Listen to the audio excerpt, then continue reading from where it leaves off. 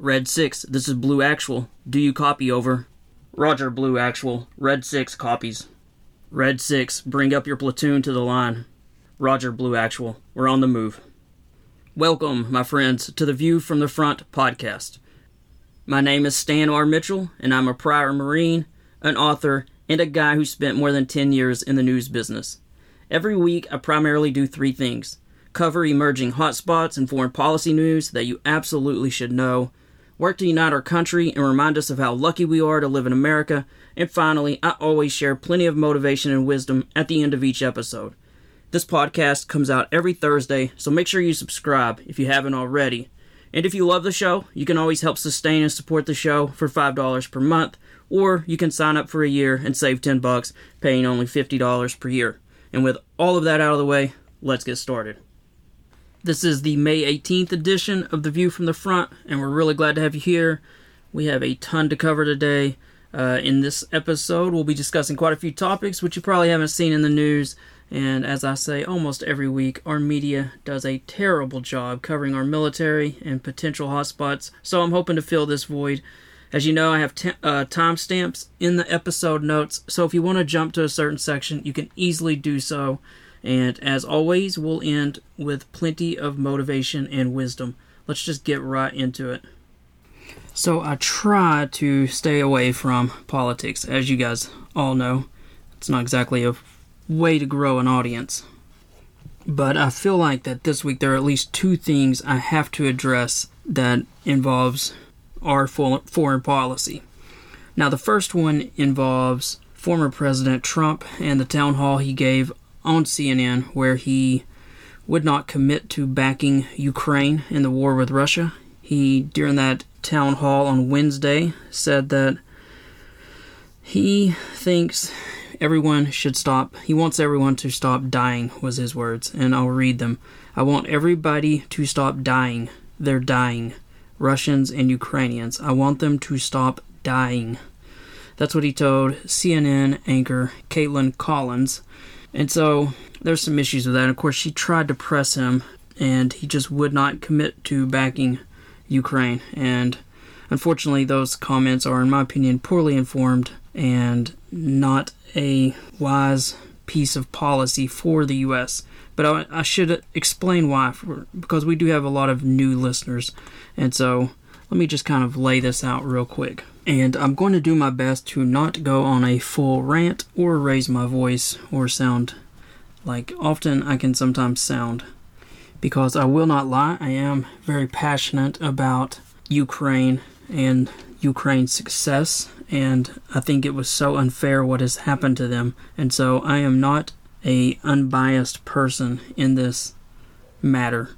But I think once I lay out what I'm about to lay out, you yourself, if you just look at the objective facts, will feel much the way I feel. First of all, as you know, Russia is ruled by a dictator. Ukraine has an elected president. So you have a tyrannical country that's much larger than Ukraine that invaded a democracy. And this isn't the first time that Russia has invaded Ukraine. It's also not the second time. This is the third time that Russia has invaded Ukraine, and often the media does not say the third invasion. But let me just remind people, Russia first invaded Ukraine in the Crimean Peninsula back in 2014. It's almost 10 years ago. And then they followed that up by invading the eastern part of the country in the Donbass region. That was also in 2014. Now, as a reminder, they stirred up unrest in 2014 in the eastern part in the Donbass region. So they stirred up unrest, and then they started sending in the little green soldiers who they claimed were locals or mercenaries. And then before long, they were finally like, forget it, why are we even pretending? And they sent in regular troops. So that was in 2014, two different invasions. And then, as a reminder, a year ago, in February 2022, almost 200,000 troops invaded. So that was the big one, where they drove down from Belarus. So they drove down from the north toward the capital, or in fact, they did reach the outer parts of Kyiv. So they actually reached the outskirts of Kyiv before they're finally driven back. And now we've got the war where it is now, where Ukraine has managed to survive this brutal invasion and has mostly started pushing them back and is beginning the preparations for a spring offensive that I believe will be successful. Now, just a reminder as well that Russia has committed an unbelievable number of war crimes in Ukraine. They've bombed cities, they have bombed electrical substations, they have tortured people, they have raped women, they have loaded kids and families on trains against their will and moved them into the inner parts of Russia. So the number of war crimes being committed are just horrendous. And then furthermore, if you go back just a bit in Russia's history, we'll just go back to about the 90s. This is not uncommon behavior for Russia. There was a Russian-Chechen war back in the 90s. That was the first one. There was another one that was 3 years after the first one, which was the second Russian-Chechen war. There was a Russian invasion of Georgia, the country of Georgia. Russia got involved in Syria, and so they have helped keep in power or invade countries they have a 30-year history that's just brutal. And on top of all of that, they've also poisoned people in the UK. And so Putin's history is not a good one. And so it's very hard to understand how you could not see which side of the ledger one should come down on if you understand foreign policy. So I definitely wanted to say that because it's frustrating to hear one of the leading candidates to become president basically siding with Russia as if this is a 50-50 contest or as if they're both in the wrong. That is not the case. One country invaded the other brutally and has done everything in its power to break the will of the people, in that democracy. So very frustrating comments, to say the least. There is also one other thing I want to say, and this is a little more subtle. You have to really be a little bit, well-informed to understand this. So, former President Trump said that he wants people to stop dying. He wants peace. And that is a very simple thing to say if you're not in the weeds of what is going on. But here's the problem with saying that. Everyone wants peace. I would love to see peace. But the problem with that is Russia does this massive invasion. They've been pushed back. They've killed hundreds of thousands of Ukrainians, but they still control 18% of Ukraine right now, about 18%. And so you don't get to invade a country, do all of that kind of damage, and then when that country gets up from its knees and starts pounding you back and starts pushing you back and is prepared to absolutely take your head off and regain all of its land back with these offensives, which is what I think is going to happen. These spring offensives I think will be very successful, even though a lot of people are tempering their enthusiasm. But Ukraine has built up its forces and it's ready to retake its land. This isn't when you can walk in as referee and say, "Oh, stop. We're going to stop the war. Let's not push Russia back." That wouldn't be, let's just stop the killing. Let's stop the dying. It's not that anyone wants war, but this is Ukrainian land, some of it very valuable, especially in the Crimean Peninsula, but even the parts in the eastern Donbass. There's lots of mining regions. There's lots of natural resources. All kinds of, I was doing research, in fact, for the 5th Nick Woods book, which is done. I'm working on the edits, but the amount of minerals and types of ore that are in the eastern part of Ukraine, it is unbelievable. So to stop the war at this point and allow Russia to steal those natural resources from Ukraine, after all of this has happened, it would be a terrible and tragic mistake, in my opinion.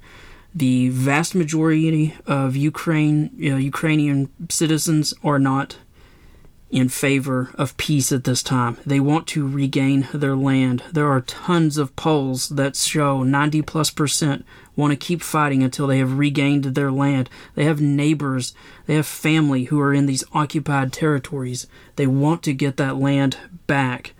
And no one wants war, but they have mobilized for war. They didn't want this war. It was put on them but they want to finish the war. So, like I said, it's a subtle thing, but at this point, for any presidential candidate to say that they're going to try to end the war and just stop the killing, that to do such a thing at this point in time is actually a very pro-Russian, pro-Putin position, because that is what he wants. That's what he needs to stay in power, because the entire thing has been a complete disaster for him. So, like I said, it's a little bit subtle, but, and it's, it's kind of in the weeds, but it's really not. It's not as simple as, Trump is trying to make this sound, as far as let's just have peace. It's not that simple. Ukraine has been building up these brigades. They're ready for their spring offensives, and of course, now is the time that Putin is probably reaching out to some folks to try to get a peace deal, including China. We know that China has been meeting with Ukraine some, so now that Russia's against the ropes and exhausted, they want to sue for peace. Well, that's not how this works. It takes two people to want peace. Both sides have to be ready. Ukraine is not ready. They want their land back. So, again, that's a little bit of a subtle thing, but I want to make sure, especially for the new listeners, it's very easy to say, let's just have peace, let's stop the killing. That's not the reality of what's going on. Now, while we are on this subject, let's talk for a second about the lure of isolationism and why I think it's wrong. Now, just in a matter of full disclosure, I used to be a bit of an isolationist, and I felt like, like many, that the U.S. was spending too much abroad and that we were acting as the world's policeman. So I kind of went down that road. But what I saw happening is what the history books have shown has happened in World War I and World War II, but I saw it in a more modern era. And I saw that as we retracted, and this was primarily under the Trump administration, but it started a bit under the Obama administration before that, but as we started pulling back, as our wars in Afghanistan and Iraq kind of exhausted the American, opinion toward intervention, as we started to pull back, Russia and China began to expand their spheres of influence. And you started seeing a number of small hotspots flaring up, even larger. If you recall, Russia launched its first invasions of Ukraine back in 2014. As years passed, and, the U.S. was criticized, and Republicans actually criticized Obama for not getting more involved in that. But he chose not to. And so that happened in 2014. Russia seizes large parts of Ukraine. You started seeing China begin to exert more control in Hong Kong. They started arresting activists. They started taking over the once democratic Hong Kong, which used to be an incredible, beautiful city, a financial center, a thriving place. What is it now? It's called a Special Administrative Region of the People's Republic of China.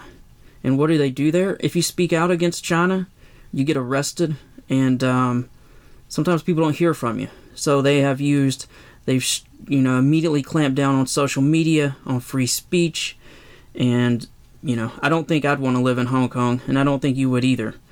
And, along these same lines, as America pulled back from Syria, what happened? It wasn't like things became better. No, Russia moved troops in. They started bombing cities indiscriminately. They propped up the terrible dictator Bashar al-Assad. We talked about him last week. He's kind of won because we didn't keep up the pressure. So, a country where people tried to fight for their freedom, we allowed this terrible dictator to continue to control this place. Also, as America pulled back from Syria, what else happened? Turkey invaded northern Syria, created a massive humanitarian crisis, displaced more than 300,000 people, and in a 5-day period, less than a week after we pulled back, Turkey seizes almost, in 5 days, 2,000 square miles, more than 600 settlements, and again, displaced more than 300,000 people, literally uprooted. People fled for their lives. That happened because we didn't want to maintain, a couple thousand troops in the northern part of Syria. So that's the kind of thing that, I'm not saying that America's perfect, But I'd easily put our military record for not indiscriminately killing civilians up against the Russians. I'd definitely put our human rights record up against China's. As you know, the Chinese with the Uyghur Muslims, the president of China, Xi Jinping, has issued an order saying all religions in China should be Chinese in orientation. He has worked very hard to stamp out the Islamic culture of the Uyghur people. So there are 11 million Uyghurs. What has happened since 2017? Well, the Chinese government has imprisoned more than a million of them. And this is well documented from U.S. intelligence, from a UN report. So they've literally imprisoned more than 1 million Uyghurs in the past 6-7 years. They've subjected them to intense surveillance. They monitor their phones. They've imposed restrictions on their religion. They've used forced labor. They've used forced sterilizations. And the U.S. has determined that what China is doing constitutes genocide, while the UN report says it could be crimes against humanity. So, again, America isn't perfect, but I'd put us up against pretty much any country except for maybe Switzerland. And so, while it's true we don't want to be the world's policeman, if we're not working as a stabilizing force, then either Russia or China is going to be the world's policeman. And that's something that we certainly don't want. So, in the end, to me, it's much better for America to lead coalitions of like-minded countries who seek peace, tolerance, stability, etc. So, that's kind of my evolved views on whether the U.S. should be involved in various places with our foreign policy. But I think if you just look at the situation, for a small amount of investment, we often align it with other countries in the area to get a much bigger bang for our buck, which also stabilizes entire regions to keep them from basically spiraling out of control. Let's move to that second big topic that I had mentioned at the beginning of the podcast regarding political things I didn't necessarily want to have to talk about, but the reality is sometimes these things affect foreign policy, and so I feel like they need to be covered. So, since the last podcast, Biden, in fact it was just yesterday, was forced to cut his foreign trip short. He's over in the Asian area because of the failed negotiations regarding the debt ceiling. And actually, he was supposed to meet with the Quad, which is an alliance of countries that are trying to help contain the expansion of China. As a reminder, those 4 countries are Australia, India, Japan, and the United States. So these are 4 large countries. Again, Australia, it's India, it's Japan, and it's the United States. So Biden was supposed to have an important meeting with those 3 countries and with ourselves, so 4 countries.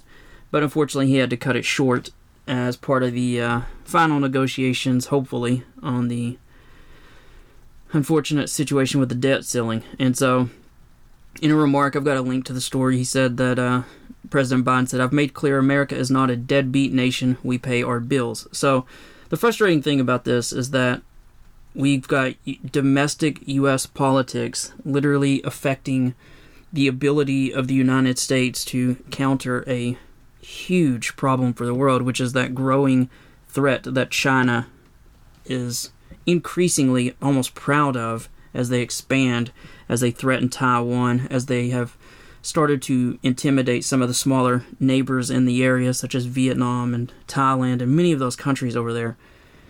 And the U.S. is trying to help just stabilize the area. Let's keep the sea lanes open. Let's not let China build up fake islands and build military bases on them, and the things that China is trying to do. But unfortunately, the U.S. politics at home has required President Biden to come back. And it's frustrating because, a lot of people say that, raising the debt ceiling is increasing spending or federal debt. But the reality is this is just simply allowing the government to pay the bills it's already taken on. And defaulting on this would be totally catastrophic. It would literally be like just calling your credit card company and saying, yeah, I'm not going to make that payment. And just, obviously what that would do to your family if you were to do that, and it doesn't take exactly a rocket science to think about what that's going to do to both the stock market, the world economy, everything else. It affects our ability to borrow. So it's crazy that we're once again even getting this close to this, when this is something that typically It was passed 3 times under the Trump administration, just clean bills. You just raise it. If we want to talk about spending, that's something you do as part of the budget process. You don't wait until you get up against this line and do this. So it's just a little frustrating that this is requiring, it's hurting U.S. influence, because President Biden's literally having to cut short his trip and come back home to deal with what should be not that big of a deal. And it just kind of goes to show that the corrosive politics that we have in our country is, unfortunately, it really has weakened us. It has divided us, and we are not the strong country that we used to be. We are a country that isn't quite burning internally like Rome is burning, but we are literally very divided, and things that should not be difficult are very difficult. So I keep hoping that we can keep improving and come together, and that's obviously one of the things I'm trying to do with the podcast, but it is not a pretty sight right now as we unfortunately work through these issues. Moving along, now I know normally we jump to Ukraine news, but I feel like some of the biggest news right now is a story that's been undercovered, and so I want to spend just a moment on it, which is the election news that is happening in Turkey. Now obviously Turkey is a member of NATO. They are pivotal in everything happening right now, especially even in Ukraine. They control access to the Black Sea, and so I want to talk about it just for a moment because I don't feel like American media has done a very good job talking about this. Now, if you don't know, their military is huge. They have the second largest military force in NATO after the United States. So literally bigger than Germany, bigger than France. Literally, I mean, I don't know why we often in the West don't talk about how crucial Turkey is. And they're also one of those countries that literally divide. They're right in the border area of, like, they're the northern part of the Middle East, but they also kind of divide Europe and Asia. They're just right, so centrally located. They have, 775,000 people in their military. We've seen them kind of stand up to Russia as they've blocked the Black Sea. They don't at all cower from Russia. So they're a very strong military, but they also push themselves around in NATO. They are preventing, Sweden from joining. They often don't do what the U.S. or some of the NATO want. So they're kind of a thorn in our side, but they're definitely just a crucial country in NATO. Their president right now is a guy named Erdogan.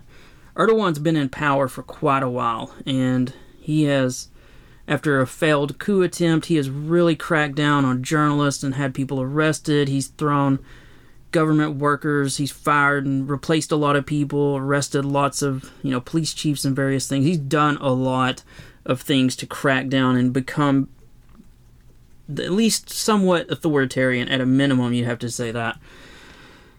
But like I said, he's also done some good things, but he was facing an election, and I had kind of hoped he would lose because, absolute power corrupts, as we all know. And in this election, he actually didn't get enough of votes. And by the way, I should say the main Democratic opponent against him, who wants to try to take Turkey back in a better direction, he was barely allowed to have his name mentioned in media. Even Twitter was blocking people from talking about this competitor. So they tried their best to make sure, or Erdogan tried his best to make sure that Erdogan won. There were 3 people running in the race, and he did win enough to knock out the third one, but it's going to go to a runoff. So thankfully, this second guy that I had hoped would win, who's much more, I guess, European and wants to take Turkey more into the future, he did come in second, thankfully, because like I said, he barely had his name mentioned in the media, and it's now going to go to a runoff. So that's the potential good news. And I'm hoping that with the runoff, which will obviously involve a second election, there'll be more time to talk about this guy whose name they've tried their best to keep out of the public. But I did want to give Erdogan some credit. I did want to say he did allow this election. So that's some good news, because there was even talk about what he might or might not do regarding that. But so there is an election. He got first place, but not enough. He didn't clear 50%, so it's now down to 2. So he's down to 2 people. It's him and this kind of pro-Western guy that I still would like to see win. Now, let me explain what could possibly happen now, but as this runoff starts to move or proceed, I guess. Now, unfortunately, this runoff will probably be decided based on that third candidate that I mentioned earlier. He's a far-right nationalist. He's even further to the right than Erdogan. He got 5% of the vote. If he chooses to endorse, and he can either do an endorsement of Erdogan, who's, as you know, is more conservative than the other guy, so he may throw himself behind Erdogan. If he does that, then Erdogan's almost certainly probably going to win. But there's also a chance that maybe he'll throw his support behind the second guy that's more pro-Western. I certainly hope that's the case, but he's probably going to be the one who decides who ends up winning this thing.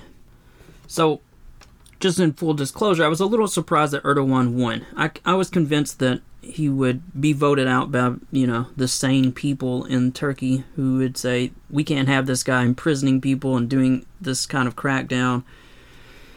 And I want to know, why is this guy still popular? And I actually found an article in G0 Media. Again, that's G0 Media. I got a link in the article if you are in the newsletter, podcast notes, whatever you want to call them, if you want to look at it. But they kind of lay out why Erdogan is still somehow popular. And I wanted to share just a few things from that. First, their inflation is at 44%. The lira, which is Turkey's currencies, it's fallen 76% since Erdogan's term in office, and that's since 2018. So imagine if the dollar had fallen 76%. They've still got homeless people from that earthquake, 1.5 million, that killed 50,000 people because of cronyism, corruption. So you'd think this guy would not be popular. But one of the writers in G0 talked about, here's what the guy's done to stay in power. He's offered cheap housing loans. He's implemented a debt relief program for millions.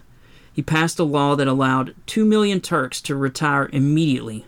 So imagine if someone in the U.S. government was like, 2 million, if you were to try to put that to U.S. terms, it might be more like 5 or 10 million. But imagine if a president suddenly said, hey, 5 million Americans or 10 million Americans can retire immediately, how happy that would make people.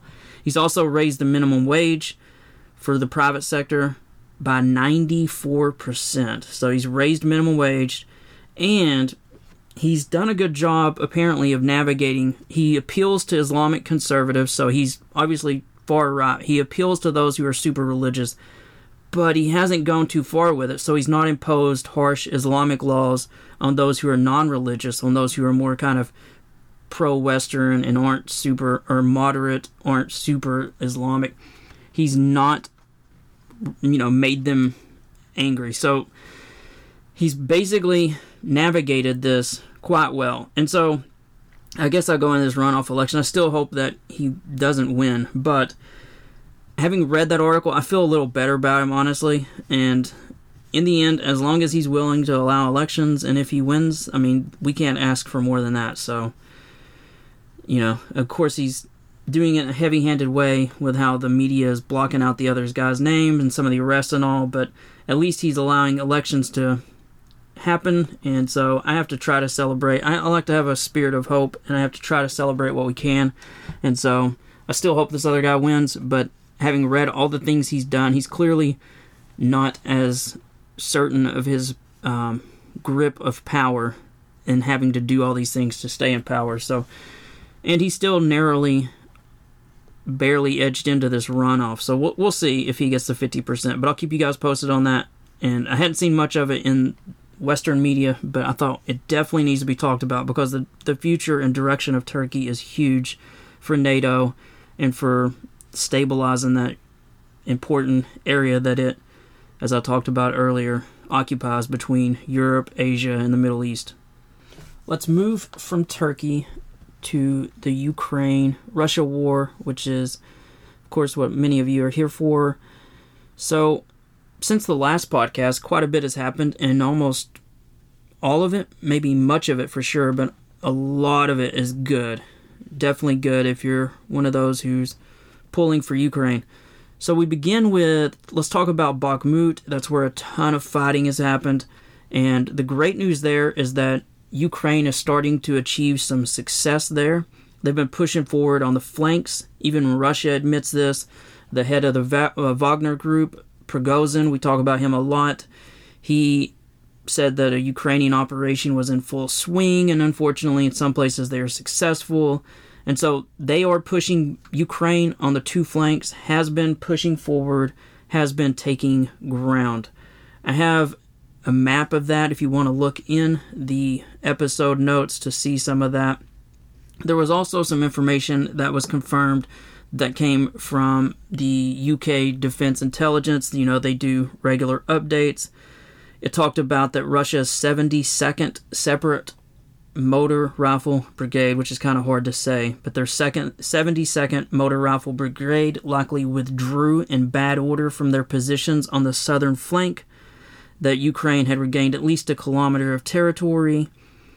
On another one, they talked about that in the middle, Wagner continues to try to press forward, but Ukrainian, as I said earlier, Ukrainian forces have made tactical progress, stabilizing the flanks to their advantage.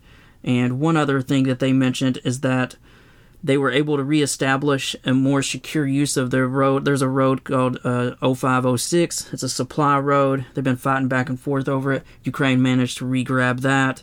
So again, this isn't even the main spring offensive, but some updated, better trained units from Ukraine, according to some of the stuff I've read on social media. Of course, Ukraine keeps most of the stuff pretty, tight to their vest, as they should. But I think some newer units have gone up there and are trying out some smaller scale stuff, and you can watch this stuff all over social media. They're bringing up tanks and armored personnel carriers, and they're very easily clearing trenches.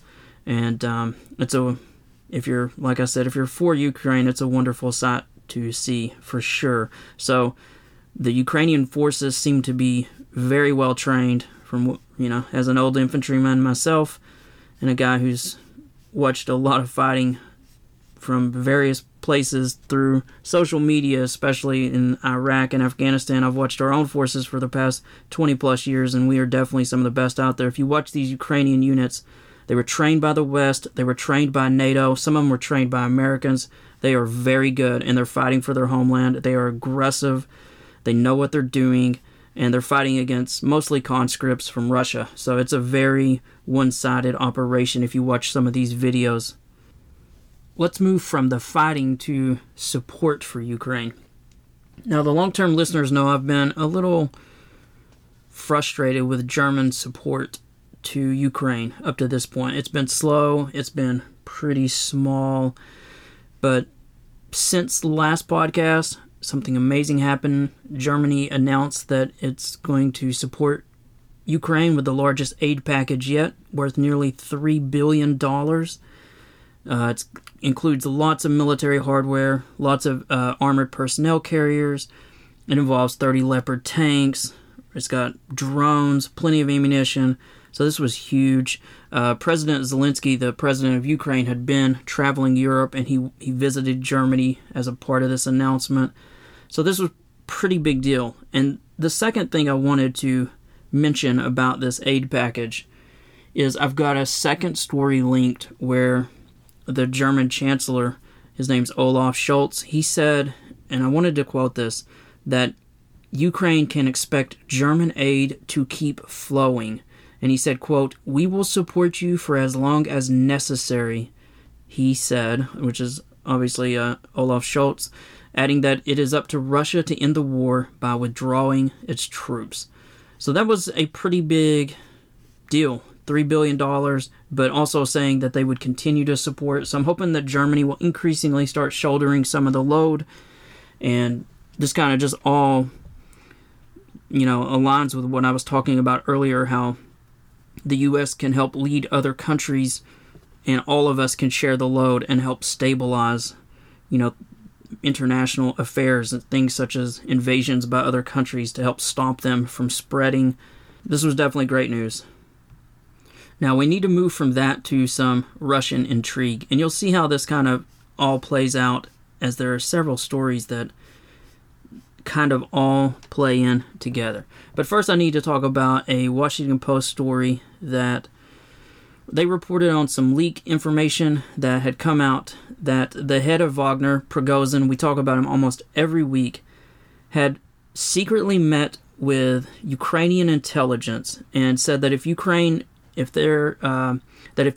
would withdraw from Bakhmut, if they would move their soldiers back, that Prigozhin would give information on Russian troop positions which Ukraine could use to attack them. So think about that. So Prigozhin is alleged to have told Ukrainian intelligence he would give up Russian troop information if they would move their troops out of Bakhmut so he could take it. Now he's trying to take this partly for Putin, but it's just an extraordinary thing that was picked up in this, previously unreported U.S. intelligence documents that this would happen. Now, Prigozhin has denied this, but I will say Wagner and Russian forces, we know this because I've reported on it for weeks, but he's complained about not being supplied well. He clearly doesn't like some of the commanders in Russia's military, and so it's not too outlandish, and he wants Wagner, his group, to look like just the most elite force ever. So it is not too outlandish to think that something like this could have happened.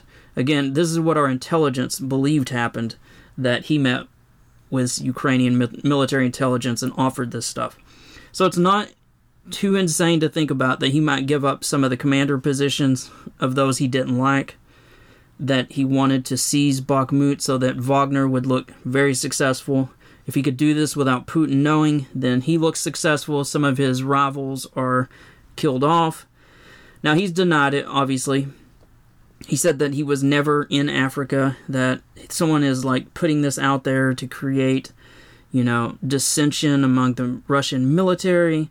But, so he's denying it, obviously, that he didn't do it. So, obviously, I'll throw that out there. But that's the first thing I want to mention, because you'll see how all of this kind of ties together in just a moment. So, while all of this is happening, Russia also lost 4 aircraft in one day. And what's crazy about this is they lost 4 aircraft in Russian territory. Now, there's lots of conflicting information about what might or might not have happened on why these 4 aircraft were shot down. It was 2 jets, 2 helicopters. Some believe skittish Russian forces shot them down. Some believe Ukrainians fired anti-aircraft stuff into Russian territory in an area that used to be considered safe.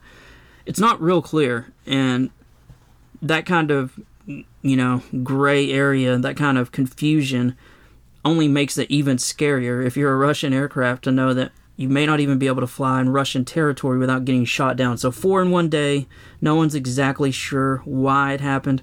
One of them, one of the helicopters that crashed, literally crashed 50 kilometers from the Ukrainian border. I mean, that is an extreme range if it was some type of Ukrainian missile that fired that far. So it's, I don't know if Russian forces did it. I don't know if Ukraine has some partisans or some troops that went in Russian territory that shot these down.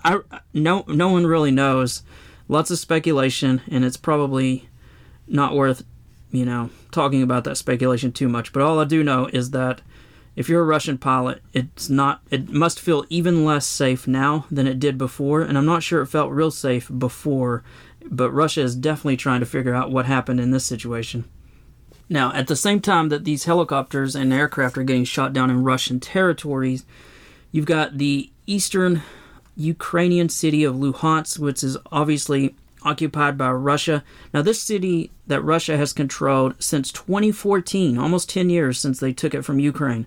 It's 60 miles from the front line. It's been out of reach of most Ukrainian weapons. It's been relatively calm. But since last Friday, it has come under regular attack. These are those Storm Shadow cruise missiles that we talked about that Ukraine had been provided by Britain.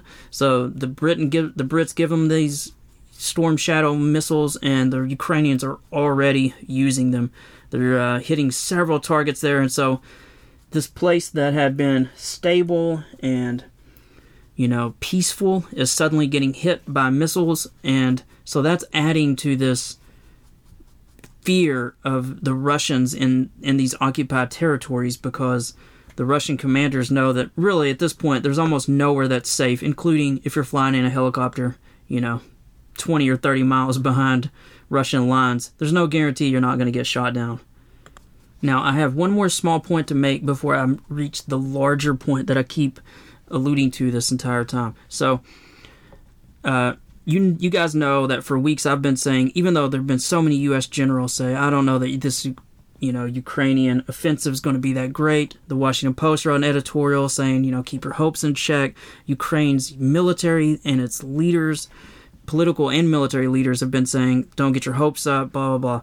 I've been saying all along, I actually think it'll be quite successful, if not very successful. I actually saw that there is a former U.S. general, Lieutenant General Ben Hodges, who's retired. He was a actually very high former commanding general of the U.S. Army Europe. He actually said, and I wanted to quote this just because it reinforces what I've said, but he says, quote, I actually expect, however, that they will be quite successful, meaning the Ukrainians.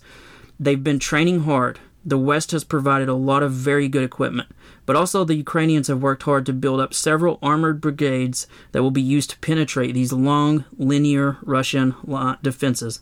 So he's just basically saying what I've been saying for weeks, which is that Russia has these long lines. They don't have reinforcements. They don't have, if there's breakthroughs, they really don't have any way to deal with it. And so he's saying what I've been saying, that I think that they're well equipped and that they are definitely hungry to take back this land. So I think they're going to be successful. Okay, so you've been patient as I've laid out all of these sets of facts. And I laid all of that out because I wanted to share what a long-time reporter, a foreign correspondent who's written for The Atlantic, for the Daily Beast, what she had to say. And she's covered Russia for 20 years. And I wanted to read a piece that she wrote, just a few graphs, in the Washington Post. The title is, I've never seen the Kremlin so rattled. So she's never seen, obviously, Russia this rattled. Let me just read this. A mysterious drone attack on the Kremlin.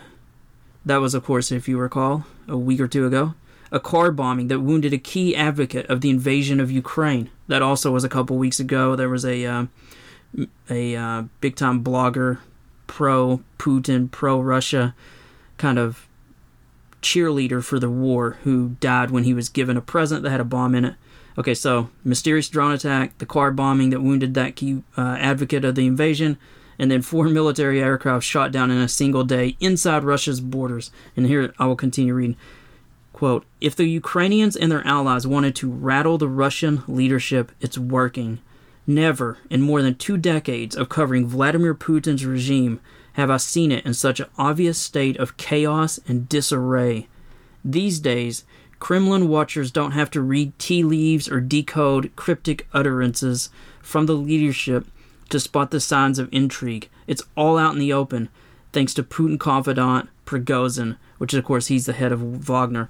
So the column just goes into how Russia is increasingly just freaked out. They know the war isn't going well. Things are happening that they can't even explain, from those drones on top of the Kremlin to Russian aircraft getting shot down.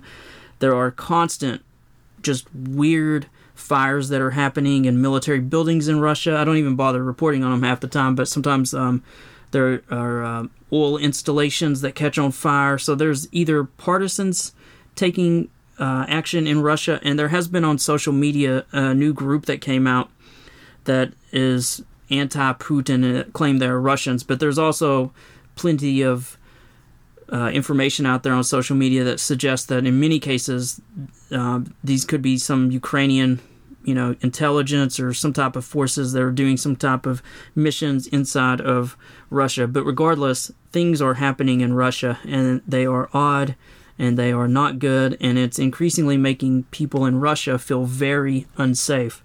Now, the interesting thing about that is that if you go back a full year when Russia invaded Ukraine, that's how the Ukrainians felt at first, when it felt like defeat was going to happen. As the Russian forces pushed toward the capital, Kyiv, there was an air assault element of Russian troops that landed in an airfield that were already near and in Kyiv. There was or I guess Spetsnaz is probably the right term. I almost said KGB, but there was definitely Russian intelligence forces in gun battles inside Kyiv trying to kill the president.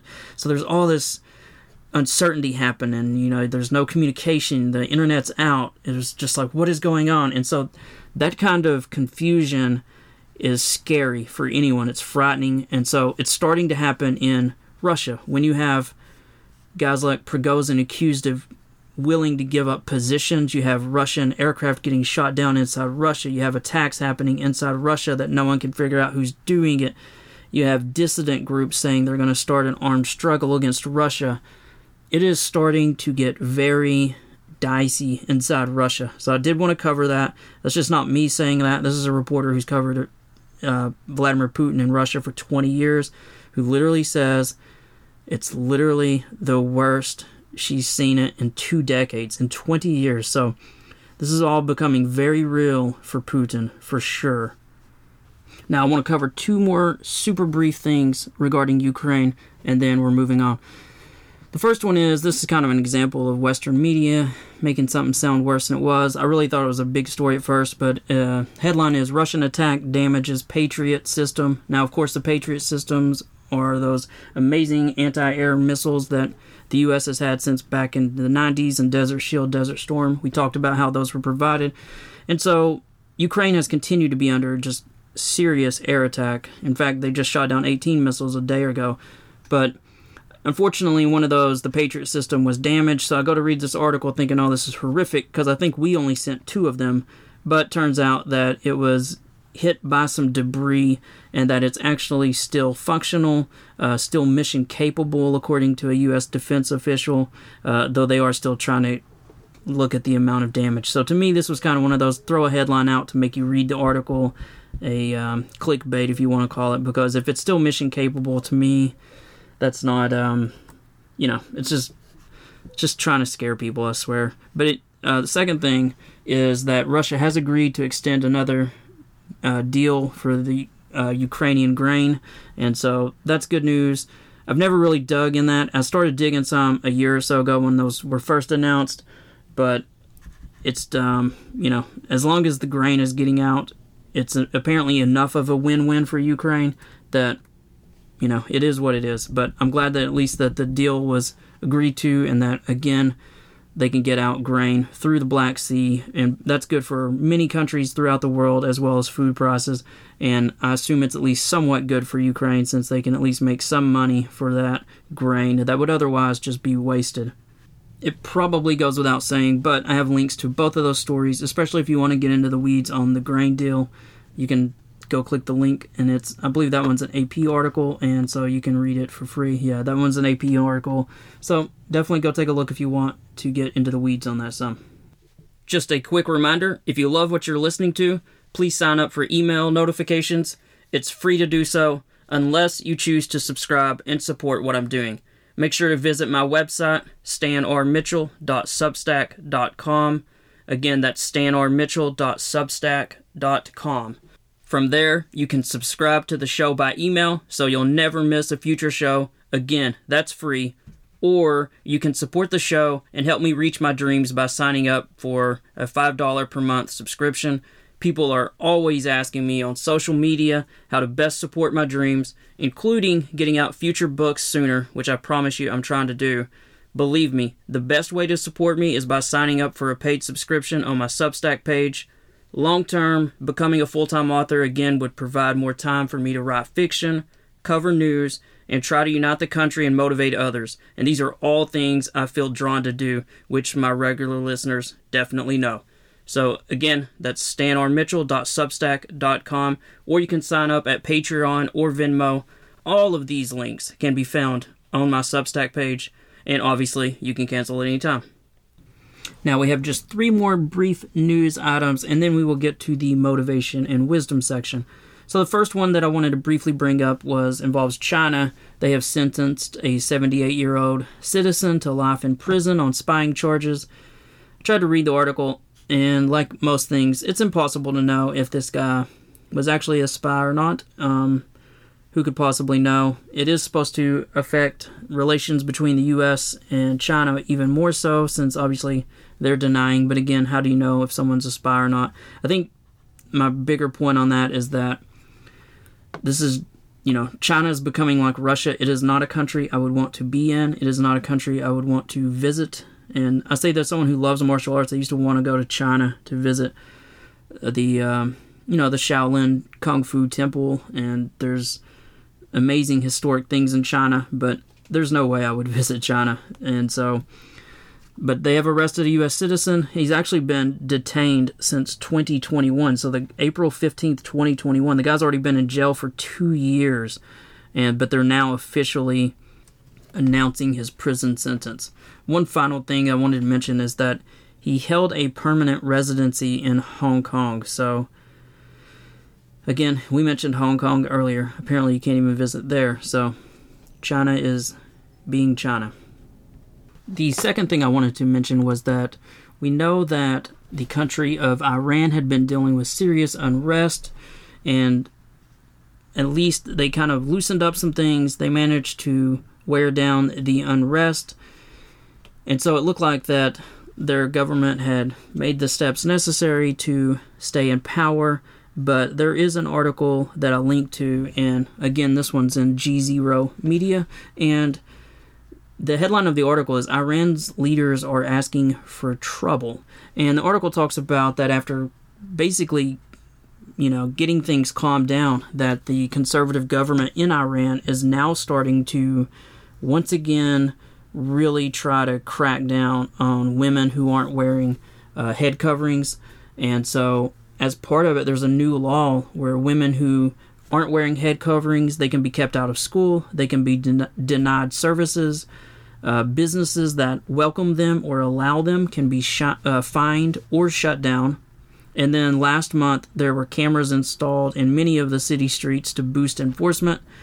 And so I just mention all that because perhaps this will lead to, once again, unrest in Iran. That's something we'll definitely keep an eye on, because these seem like pretty draconian, harsh laws. So we'll see what happens there over that. And then the final thing I wanted to mention was there was an attack on a U.S. convoy in Nigeria. At first I thought this could be, some bigger news, but it appears that this was not a targeted attack on the U.S. convoy. And so, Nigeria is not necessarily the most safest place, but the attackers did kill 4 members of the convoy, but no Americans were thankfully killed in that attack. I do have the full statement, in fact, from the Secretary of State, Antony Blinken, if you want to read that. And it talked about that actually for the mission that they were traveling to a flooded part of the country as part of an advance mission to allow for a larger visit. So it's unfortunate that this convoy was attacked, because there was, like I said, there was a U.S.-funded flood response that was going to happen in this area, and this attack happened. I'm sure it looked like 2 Nasser vehicles, and they were probably trying to carjack or take some people hostage or something before they were fought off. But anyway, it's just a reminder that even non-military folks who are serving our country, people in the State Department, they face serious risk, even in countries that are, in theory, not at war. And now it is time for the best part of the show. We're going to begin the motivation and wisdom section with a little pep talk, because someone out there needs to hear this. I know someone out there needs to hear this. Listen, life is passing you by. You only get one shot at life, and you're letting it slip through your fingers day by day. Life has beaten you down, kicked you in the face, ignored you, punished you, rained on you, assailed you with illnesses and injuries, burdened you with debts and levels of despair that I know are breaking your spirit. But you have to get up. Do you hear me? You have to get up. You're going to get up, and you're going to get up now, and you're going to start fighting back. Do not let despair win. Get up and take a step forward to confront these things facing you right now. Do it now. And let the following items that I'm going to share lift your spirit and take you to a higher level. You can do this. You're meant to do this. And you have to do this. For yourself, for your family, for your Creator. And with all of that being said, I truly hope these help pick up your spirits, that they help revive your hopes, and that they help make you a better person. Alright, so I hope that pep talk helped motivate you and wake you up. And now that you're paying attention, let's share a few more items to help feed and motivate you just a bit more. First one comes from Fearless Motivation, and this is a list of 8 habits for success. And I thought this was a pretty good list. So, number 1, read every day. Number 2, focus on high-level tasks. Number 3, make your health a priority. Number 4, learn from people you admire. Number 5, plan your day the night before. Number 6, keep your goals in front of you. Number 7, take action even when it's scary. Number 8, have a powerful and inspiring why. So again, they were read every day, focus on high-level tasks, and that means ignore your email, your social media, the little silly things that aren't that important. Focus on the hard, high-level tasks. Number 3, make your health a priority. Number 4, learn from people you admire. Number 5, plan your day the night before. Number 6, keep your goals in front of you. Number 7, take action even when it's scary. Number 8, have a powerful and inspiring why. As in, why are you doing this? And I will say on that plan your day the night before, that's so that other people don't take up your day. If you have a plan and someone comes up to you and says, hey, what are you doing? Or can you do this? It's much easier to say, no, I have this planned, if you already have your mind set that way. So it's a pretty good list. Those are 8 things, 8 habits for success. Alright, next one. It's not who you are that holds you back. It's who you think you are not. That was one I had to read a couple of times, but then when it hits you, it kind of hits you. So it's not who you are that holds you back. It's who you think you are not. And so start thinking you are successful and stronger than you are. That's what you need to be doing. Alright, next one. Strength doesn't come from what you can do. This is a great one. Strength doesn't come from what you can do. It comes from overcoming the things you once thought you couldn't. That one's a great one, isn't it? Strength doesn't come from what you can do. It comes from overcoming the things you once thought you couldn't. It's probably not the worst idea to think back in your life to some things that you didn't think you could do, that you ended up doing, and making a list. And looking at that list from some time to time to be proud of the things you have accomplished, the things you thought you couldn't do that you somehow managed to do. Alright, the next one. And this one involves kind of an image, but I'll describe it. I think it's so good that it's like worth sharing. And the image is, it's got a person standing, a little hand-drawn person, and there's a big wall right in front of the person, above the person's head. And then there's a step in, and then another wall just as tall, and then a step in, and another wall just as tall. So there's these massive walls in front of this person that would look very difficult to climb. And then there's that same amount of height to the right of it as a comparison, and it shows that person with really small steps. And the image is small steps get you there faster. And so if you can just visualize that for a second, instead of just thinking about these massively hard tasks, which are overwhelming, break them down into smaller and smaller assignments.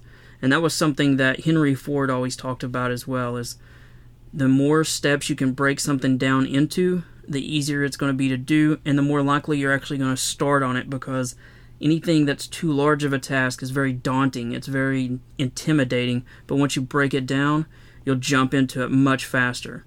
So how many steps can you, whatever goal you're trying to reach, how many steps can you break that down into? And then try to break it down into even a few more. And so it could be as simple as, I'm going to go start the email and at least find the person's email address and at least start an outline. I don't have to send the email today, but I got to at least do that. I got to at least, instead of being intimidated about this big thing that I need to send this scary email to someone, at least start part of it today. Better yet, start part of it in the next 5 minutes. Okay, next one. This one is pain and failure are part of growth. Again, pain and failure are part of growth. And this is another one that has an image, and it says, this is how you think growth works, which is just a line that's going up. And we all think that that's how it is, that life is a line going up, and as you get better and as you learn to do whatever trade or whatever dream you're chasing. And then right next to it, it has, this is how it really works, which is you go up a bit and then you get knocked down, and it goes down, and you go up a bit and you get knocked down. And so it's not a straight line up. So you got to remember that. If you got beat down, if you had a setback, maybe you had just kind of what I've been going through with, you had something come up with your family, you've had a time commitment that you didn't plan, an illness or something like that. Those things happen in life, and so the arrow isn't going to stay at 45 degrees positive up. You're going to have some setbacks. It's going to mess up your schedules. It's going to mess up some of the timing that you wanted, but that's just the way life goes. The most important thing is that you got to get back up and keep going. Alright, so let's go to the next one. Balance your thoughts with action. If you spend too much time thinking about a thing, you'll never get it done. That's another great one, isn't it? Balance your thoughts with action. If you spend too much time thinking about a thing, you'll never get it done. Next one. Everything happens for a reason. That reason causes change. Sometimes it hurts, sometimes it's hard, but in the end, it's all for the best. Again, everything happens for a reason. That reason causes change. Sometimes it hurts, sometimes it's hard, but in the end, it's all for the best. Alright, next one. Be so busy improving yourself that you have no time to criticize others. Again, be so busy improving yourself that you have no time to criticize others. Next one. Surround yourself only with people who are going to take you higher. Oh, that's a great one, isn't it? Surround yourself only with people who are going to take you higher. We all have those people who complain, make excuses, etc. And while it is true that we need to help those around us, we also can't save someone who's drowning or who isn't making it while we're drowning ourselves. So sometimes we got to take care of ourselves first. And the only way you're going to get somewhere, in part, is by surrounding yourself with people who are going to take you higher. That's a great one. Next one's another good one. This is a real kick in the pants. You can choose courage or you can choose comfort. You cannot have both. Isn't that great? You can choose courage or you can choose comfort. You cannot have both. Alright, next one. Magic happens when you don't give up, even though you want to. The universe always falls in love with a stubborn heart. That's a great one, isn't it? Magic happens when you don't give up, even though you want to. The universe always falls in love with a stubborn heart. Next one. Don't miss out on something that could be great just because it could also be difficult. It's another good one, isn't it? Don't miss out on something that could be great just because it could also be difficult. Next one. No one cares about your story until you win, so win. Again, no one cares about your story until you win, so win. Go win. Pretty simple. Next one, breathe, let go, and remind yourself that this very moment is the only one you know you have for sure. It's always called this section the motivation and wisdom section, and this is definitely one of those wisdom quotes. Again, breathe, let go, and remind yourself that this very moment is the only one you know you have for sure. That's a quote from Oprah Winfrey, and along that line of thinking, if there's someone you want to call, should call, need to call, probably a good time to do that today. Alright, next one. Stay patient. The best things happen unexpectedly. It's a great one, isn't it? I think sometimes we get beat down and we try something over and over and over and over. You try and you try, and then you forget that sometimes the wall just falls. So stay patient. The best things happen unexpectedly. So you may be closer to your dream than you actually think. I always like to end with this one. Be the reason someone smiles. Be the reason someone feels loved and believes in the goodness of people. I always think that's a great one to end with. And with that, thanks for joining us this week on The View from the Front. For those who want to know a little bit more about me, here's the short version. I'm from Knoxville, Tennessee, and I left home to join the Marine Corps at the age of 17. I was also crazy enough to demand that the Marine Corps put me down for guaranteed infantry.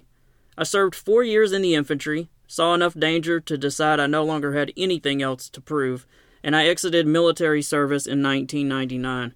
I earned a degree from the University of Tennessee in journalism and spent 10 plus years in the news business. I worked initially as a reporter, but then went on to start a weekly newspaper.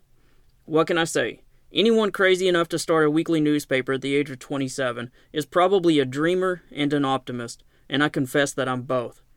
I owned that weekly newspaper for 9 years, but once it was clear that owning a newspaper wasn't the best path to financial security, I went on to become an author. To date, I've written 11 books, and while I still have my sights set on the tallest peaks in the writing world, I'm now here as well, a once-a-week podcaster who's still in love with both this country and the news.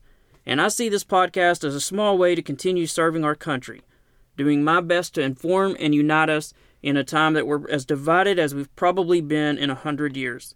Well, I've talked enough about me. I really hope you'll consider at least signing up to be a free subscriber. And if you can, consider at some point becoming a paid subscriber.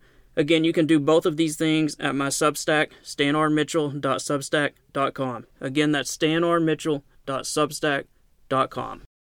As a reminder, please be kind and try your best to love your fellow Americans.